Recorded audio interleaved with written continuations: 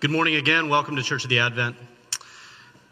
Chances are, if you were to go out on the street or ask most people, how does change happen in the Christian life or in life in general?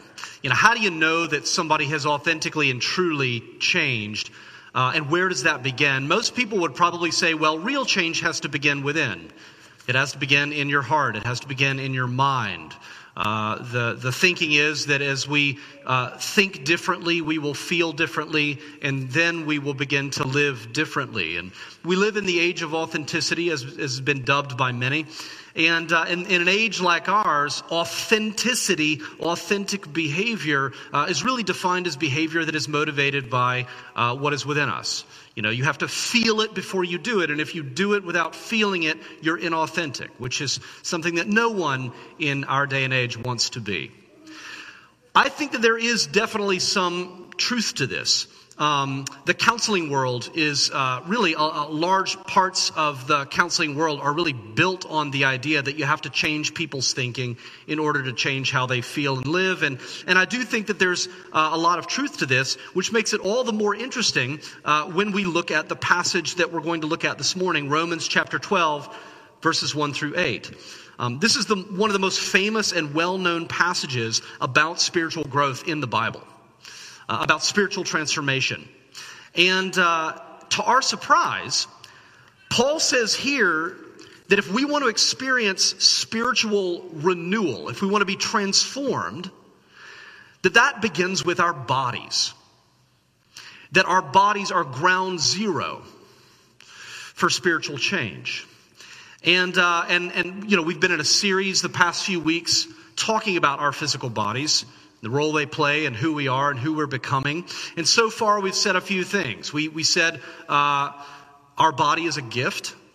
It's a handmade gift from the Lord. The next week we said that your body bears God's image and likeness. And we talked a little bit about what that means. And then last week we said that your body is you. It's not a container that holds you. It is you. That body is a combination of matter and spirit as one. And so this week we're going to continue in this theme, and we're going to see that our bodies are actually the key to change and growth in the Christian life. I'll put it another way. Unless we appreciate the role of our bodies in determining who we are and who we're becoming, chances are at some point our growth as Christians will be stunted. So we're going to look at three questions this morning. What does this mean? What does it mean for our bodies to be ground zero for spiritual change? How does it work? And then finally, how do we know it's working? How do we know that change is happening? What's the evidence for that? Let's pray, and then we'll open God's word. Lord, we thank you for your word, and we thank you particularly for this passage, which is it's one that I've come back to again and again. One that many people have memorized, Lord, and one that because of that, it might be easy to pass over without really understanding the depth and the mystery that is captured here. And so I pray that you would open this word up to us this morning in ways that we need to hear. And I pray that those of us who are here complacent would be discomforted, that we would be challenged, that we would be catalyzed in some way. And I pray that those who are here in great distress would be comforted. That they would find peace in these words. And we pray all of this in your Son's holy name. Amen. So first of all, what does this mean? The role of our bodies in our growth and change. What are we talking about here? Well, Paul has just spent the first 11 chapters of the book of Romans essentially laying out the gospel. 11-chapter description of the gospel. The good news of Jesus Christ, who has come to save and to transform and to renew us and all of creation. And then, after all of this, beginning in chapter 12, we finally get to the therefore. 11 chapters of gospel, and now, therefore, here's what we do in response to this. In light of the gospel, how should we then live? And Paul says, I appeal to you, therefore, I entreat you, I implore you, brothers, he's talking to Jews and Greeks, right? They're no longer Jew or Greek. They're all one. They're a new people formed in the Holy Spirit to be all brothers and sisters in Christ. I appeal to you, therefore, brothers, by the mercies of God. That's the only reason I'm saying this. Present your bodies as a living sacrifice. Now, we just need to stop and recognize how odd that would have been. It sounds odd to us. It would have sounded every bit as odd to Paul's first hearers. It would have been shocking. Because the Greeks and the Romans tended to have a pretty low view of the body. We talked about this last week. They believed that spiritual things were inherently superior to physical things. So the last thing that they're expecting Paul to say is, here's how you respond to the gospel. Present your body as a living sacrifice. And I think that we still see that tendency in the church today. You hear people all the time. It's a classic evangelical phrase to say, give your heart to Jesus. But you don't often hear people say, give your body to Jesus. We talk about giving your heart to Jesus, giving your mind to Jesus. You don't hear body very often. But Paul says, give your body to him. And he uses the word soma. So if we want to think, well, maybe it's kind of a metaphor. No, he uses a word that implies he's really actually talking about your body. Now, he's not only talking about your body, because let me ask you this. Is there anything that you can do right now sitting there that doesn't involve your body in some way? No, like all of our thinking, all of our feeling, it all requires a physiological hardware, So your body does encompass all of you. It's all of you. But Paul wants us to be focusing on our physicality, your body itself, your physical self. And we are to present our bodies as a living sacrifice. The word present is a technical word that brings to mind the Old Testament priesthood and the sacrificial system in the temple. That's clearly what Paul wants us to think about, but with some key differences. Few differences between Old Testament sacrifices and what he's talking about here. Number one, this is not a way that we are called to deal with sin. Paul's not saying, if you sin, present your body as a living sacrifice and you'll be forgiven. He's just spent 11 chapters laying out the fact that Jesus has done what no other sacrifice can do. And that is to atone for sin once and for all. So he's made that absolutely clear. So what he's talking about here is a sacrifice of thanksgiving, a sacrifice of gratitude for what God has done through Jesus. So that's the first difference. Second difference is this. Unlike Old Testament sacrifices, we're meant to be a living sacrifice. A living sacrifice. I once heard someone say the problem with living sacrifices is that they keep trying to crawl off the altar. They keep trying to crawl off the altar. Grain stays on the altar. A dead animal stays on the altar. But a living sacrifice does not want to be on the altar. And it keeps trying to crawl off every chance it gets. And what that essentially means is, this is something that Paul is saying we have to do every moment of every day. Every moment of every day, you're putting yourself on the altar, and then the next moment you're trying to crawl off. And then you're putting yourself on the altar, and the next moment you're trying to crawl off. It's every moment of every day. It's a continual sacrifice. So over the course of our daily lives, in essence, every choice you make that may seem like a tiny little choice, totally inconsequential choice. Every choice can really be distilled down to the same choice that we make again and again and again. In this decision, am I in some way presenting myself as an offering to God? Or am I trying to crawl off the altar? And finally, since this is a living sacrifice, the third difference is this. This kind of sacrifice doesn't involve a physical death, thankfully, or maybe not thankfully. That might be good news, but it might not be good news. Because it's still a sacrifice, and a sacrifice by definition means that something has to die. So if this kind of sacrifice doesn't involve our physical death, then what has to die? Where is the blood? And the thing that we realize as we sort of reflect on this and what Paul really means is the thing that has to die, that we have to choose to put on the altar and to put to death again and again and again, is our freedom to live and do as we please. Our sense that our lives belong to us.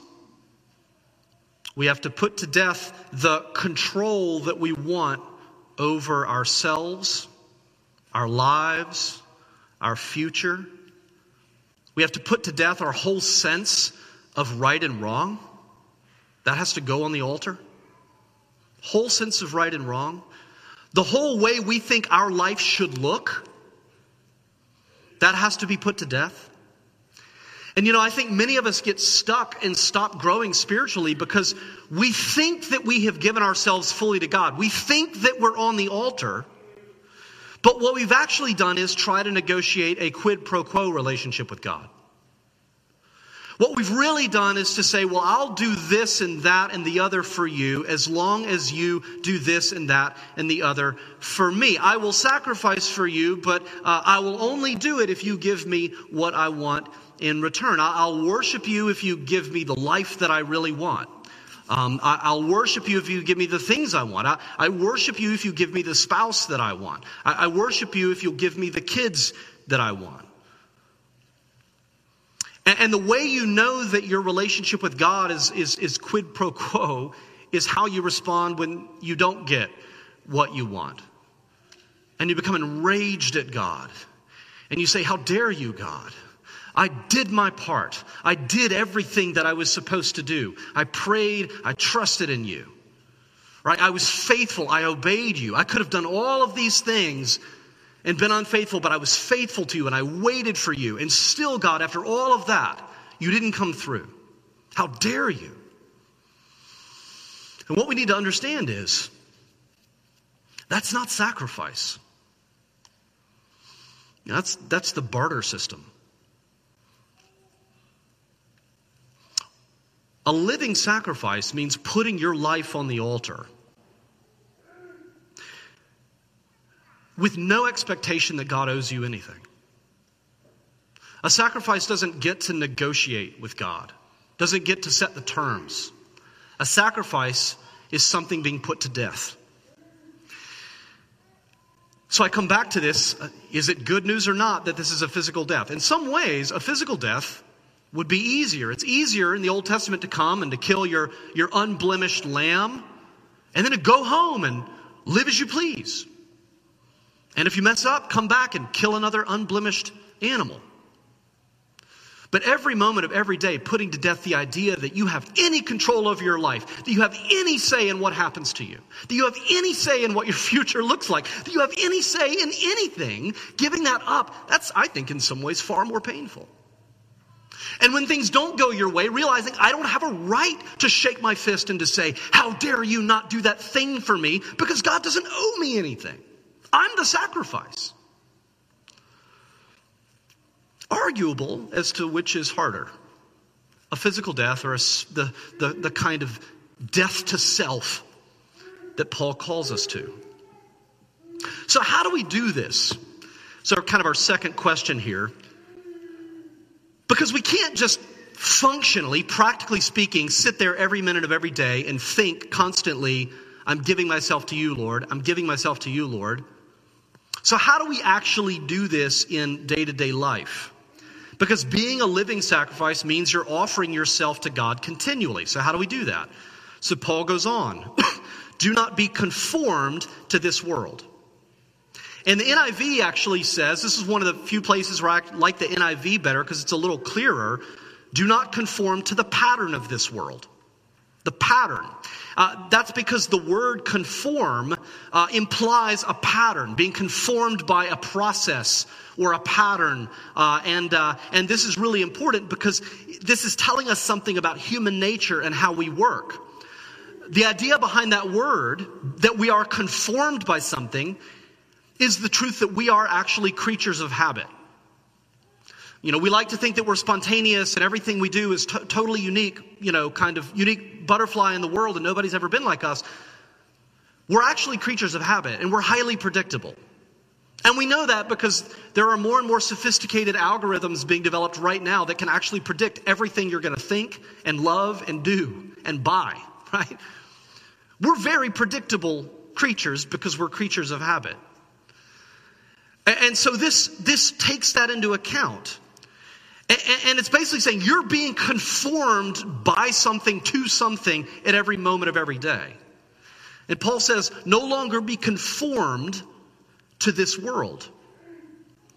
Over time, our routines shape and mold who we are, and they shape and mold what we care about. This is not news. Aristotle wrote, we are what we repeatedly do. Just think about your life and what you repeatedly do. That's shaping who you are. It's shaping what you're becoming. So we are the product of our own habits. Therefore, and here's where we connect into this passage, if you want to change yourself, you have to change more than your beliefs. You have to change more than your beliefs. And this is something that Christians, I think, have lost sight of for generations. We sort of operate with this idea that if I change what I believe, I will automatically change as a person. No, what you'll just be is disconnected. You'll believe all of this stuff, and you'll live in all of these ways, and there will be no connection. And turns out, we don't care. We're totally fine to be disconnected. Right? It doesn't bother most of us. It certainly doesn't bother me. But this is saying, no, if you want to change and grow, you have to change more than your beliefs. You have to change the habits that shape you. Jamie Smith, who's written a lot on this, says, our ultimate love, our ultimate desire is shaped by practices, not ideas that are merely communicated to us.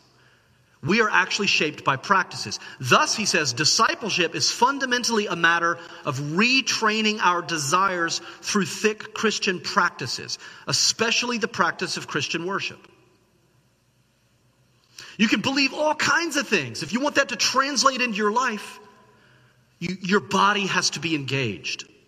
And this is, again, where we see the centrality of our bodies and why they matter so much.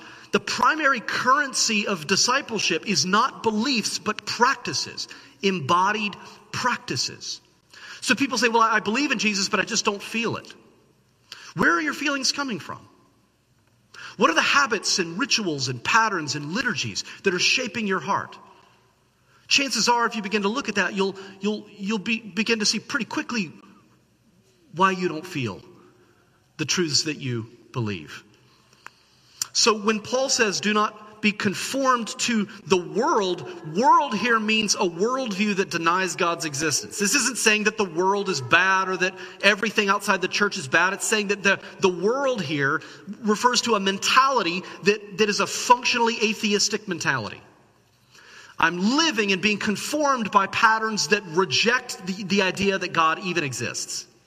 It's a functional atheism in my daily life. So people may say they believe in Jesus, and yet the habits and patterns and routines that make up their lives are functionally atheistic. So you may have a Christian who's gone to church their entire life. And yet if they habitually read polarizing tweets and political news articles, they're not going to naturally find rest in the peace of Christ. They're going to spend most of their waking hours angry and tense and suspicious. Why? Because of their habits. You can have a Christian who habitually eats to deal with negative emotions. They're not going to naturally turn to the Lord in prayer under stress. Why not? Don't they know to pray to Jesus and deal with their anxiety by bringing it to the Lord? Absolutely, they know that. But their body says, no. Here's what I've learned. I've learned that when I'm stressed and I go to the kitchen and I binge on junk food, I feel momentarily better. I've learned that when I'm stressed and I check out by spending an hour on Pinterest or Instagram, that dopamine makes me feel better. So your body says, beliefs, that's really nice, that's really sentimental, that's cute. I'm going to do this. Because I've been trained to do it for years, over hours and hours and hours. So these rhythms matter. You can have Bible verses on every wall of your house, over every door of your house. Bible verses everywhere. But the real question you need to be asking is not what's on your wall, but what are the habits that are setting the tone in your home? Are you habitually overspending and overconsuming? Are you habitually staying up late, working every single night? Is the sense of rhythm in your home restful, or is it frantic? Are you always late for something? Are people always coming and going? Now, I mean, that's my house. That's the way that's how my house feels. And we have to ask ourselves, are these rhythms orienting us toward God and what is true about God?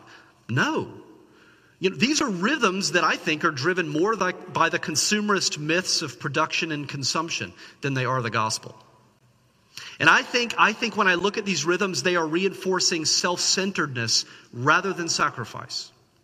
So I can say, Romans 12, I want to be a living sacrifice, and then everything I'm doing in the rhythms of my life are telling me, you matter most. You're the most important one in the room. That's not how sacrifice thinks. So the only possible way to offer your body as a living sacrifice to God is through embodied practices that reorient and recalibrate your heart toward the love of God and everything that is true about God.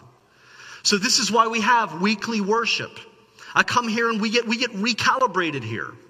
This is why we have the liturgical calendar and why we have daily practices, such as the Advent calendar or the wreath. You look at this and you're like, well, this is an odd. If you didn't grow up doing this, it's kind of odd. Why do we do this? Because in every way we can, we are trying to create embodied practices where we are physically doing something to remind us of what is true about God.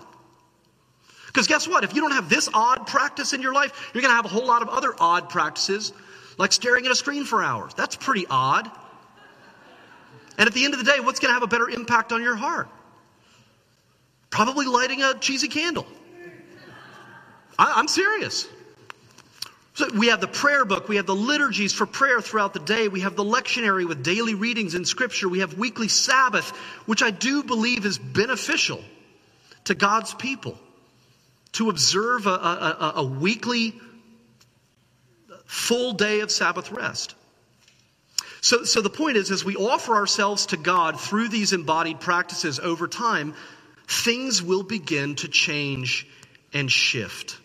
Things will begin to grow in you. Things will begin to adjust and give way in you. And you'll realize that it's all connected. You can't sacrifice this part of your life without having to sacrifice this part of your life and this part of your life and this part of your life. So everything will begin to shift around. And we see in this passage a few ways that we will begin to notice, okay, this is evidence that I'm actually growing. Number one, we will grow not only in our knowledge of God's will, but in our love of God's will. That's the first piece of evidence. If you want to know, am I growing in my faith as a Christian? Paul says, be transformed by the renewal of your mind, that by testing you may discern what is the will of God, what is good and acceptable and perfect. In other words, growth isn't just understanding and knowing in your brain what God's will is. It's loving it. It's loving it. It's delighting in it. It's seeing it as good and acceptable and perfect. Other translations say good and pleasing and perfect. That's really the key. The great theologian Jonathan Edwards used to say that the real test of genuine faith and spiritual revival was not only that people knew God's word, but that they loved it, they delighted in it. The Psalms are filled with that kind of language. I will delight in your word, I delight in your law, I delight in your ways. That's true spiritual growth. The second thing we see, another way that you know you're growing, is you're going to grow in humility and self-awareness. All of these practices that we do are orienting your heart toward greater humility and greater self-awareness. You can't go to your knees every day or every week and confess the confessions that we use and not have to face some really hard truth about yourself. I suppose you could, but over time, I think it'll wear down even the hardest heart. There's not a week that has gone by. I've been doing these confessions regularly much of my Christian life. Since I started doing this in seminary.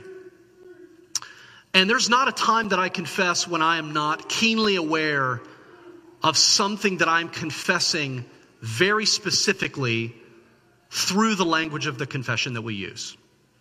When I say sins of commission or omission, right, I'm thinking about very specific things that I've said or done, or not said or not done.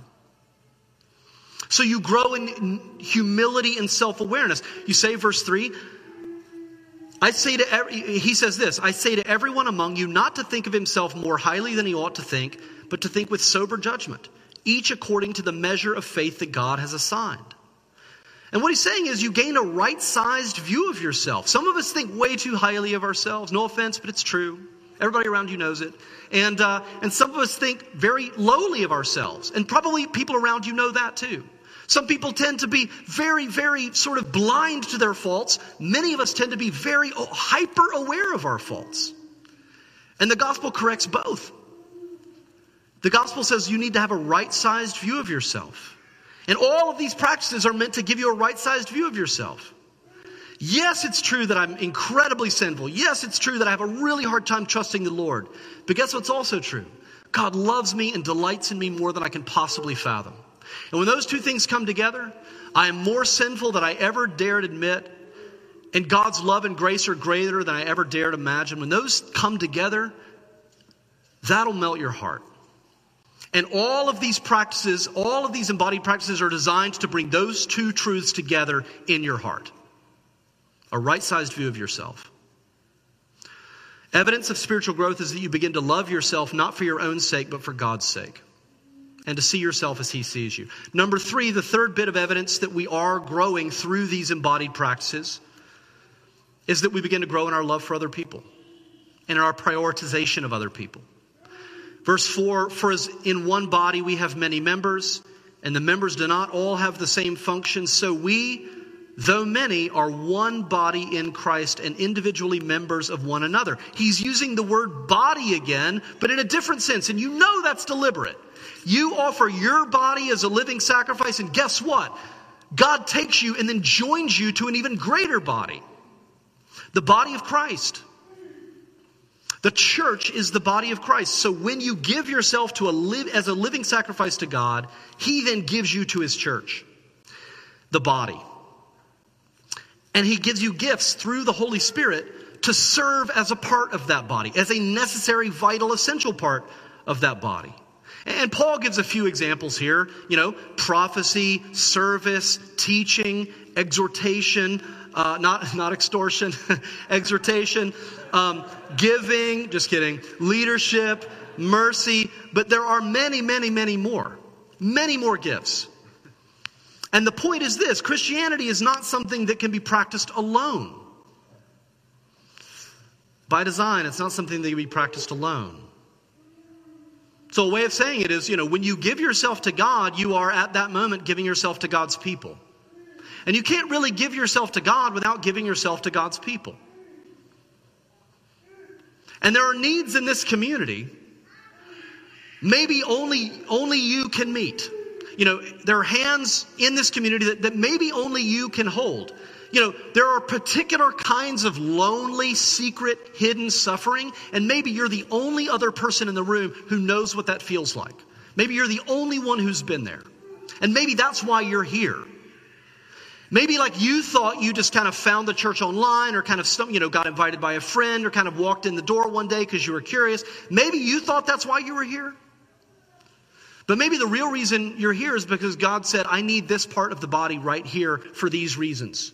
Because there's this need and this person needs to be here because I want to meet this need, and the way I do it is through this person. And maybe that's the real reason you're sitting here. And there are ministries and outreach opportunities that exist only because people have started them. And there are many ministries and outreach opportunities and missions that don't exist because nobody has yet started them. That's why they don't exist. The refugee ministry, you're going to hear a little bit more about that later in the service. That exists only because Juliet gave herself as a living sacrifice and said, I'm going to give myself to the Lord, I'm going to give myself to the church, and this is the way I'm going to serve. We have the Antioch ministry. That exists only because Ellen gave herself as a living sacrifice. Said, I'm going to give myself to this. I'm going to give myself to the church. I'm going to give myself to starting this ministry. Because this is where I feel like God is calling me to serve. We have core groups. We have Sunday school classes. We have a tech team. We have greeters and ushers and people who are setting up and cleaning up, and an altar guild and a parish council and a healing prayer ministry and many others that exist because men and women are saying, I'm going to be a living sacrifice. I'm going to give myself to God. I'm going to give myself to God's people. I'm going to give myself in the ways that God has gifted me to serve. Because I understand the call of my life is to be a living sacrifice. So as we said at the beginning, just kind of pull all this together. If you're a Christian and you're desiring to grow in your faith, your body is the key. Your body is the key. Our faith cannot remain purely intellectual, and it cannot remain purely emotional. Our faith cannot remain disconnected from our bodies and the habits and the patterns and the rituals and the liturgies that shape our hearts. You have to engage your body. You have to adopt these habits and patterns and rituals that conform you to the gospel rather than the world. So the invitation this morning, it's really an invitation. Offer your body as a living sacrifice through embodied practices that reorient your heart toward God and toward God's people. That's what Paul's saying. And if you're not a Christian, and you're hearing all of this and you're thinking, this is bizarre, why would someone ever do this? The key to this passage is when Paul says, on behalf of the mercy of God. It's a response to the mercy of God. In other words, the reason that we would do this is because this is exactly what Jesus Christ did for us. Right? The reason that we want to offer our bodies to Jesus as living sacrifices is because he first offered his body to us as a sacrifice. And a God who loves us enough to offer his body on the cross the way he did is the kind of God that you can trust with your body, with your heart, with your life, to put yourself on the altar and let go of your future and let go of control and let go of expectations and let go of entitlement and to say, here I am, Lord, I belong to you now. Let's pray.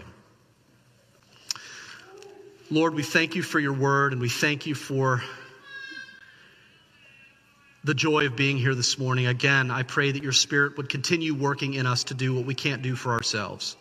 This is not an invitation that we can respond to in our own strength. It's something that you have to do in us, Lord. And so I pray that you would, as we even later come forward to receive these elements, Lord, which is your sacrifice, I pray that we would come and bring our offerings to you, not just in the form of money or whatever else we might offer, but ourselves, because we know that that's the real and true offering that you're after, Lord. And we pray that as we come to you, we would bring ourselves wholeheartedly, not reservedly, but fully, Lord, holding nothing back. And pray this for your glory and for our good. In your Son's name, amen.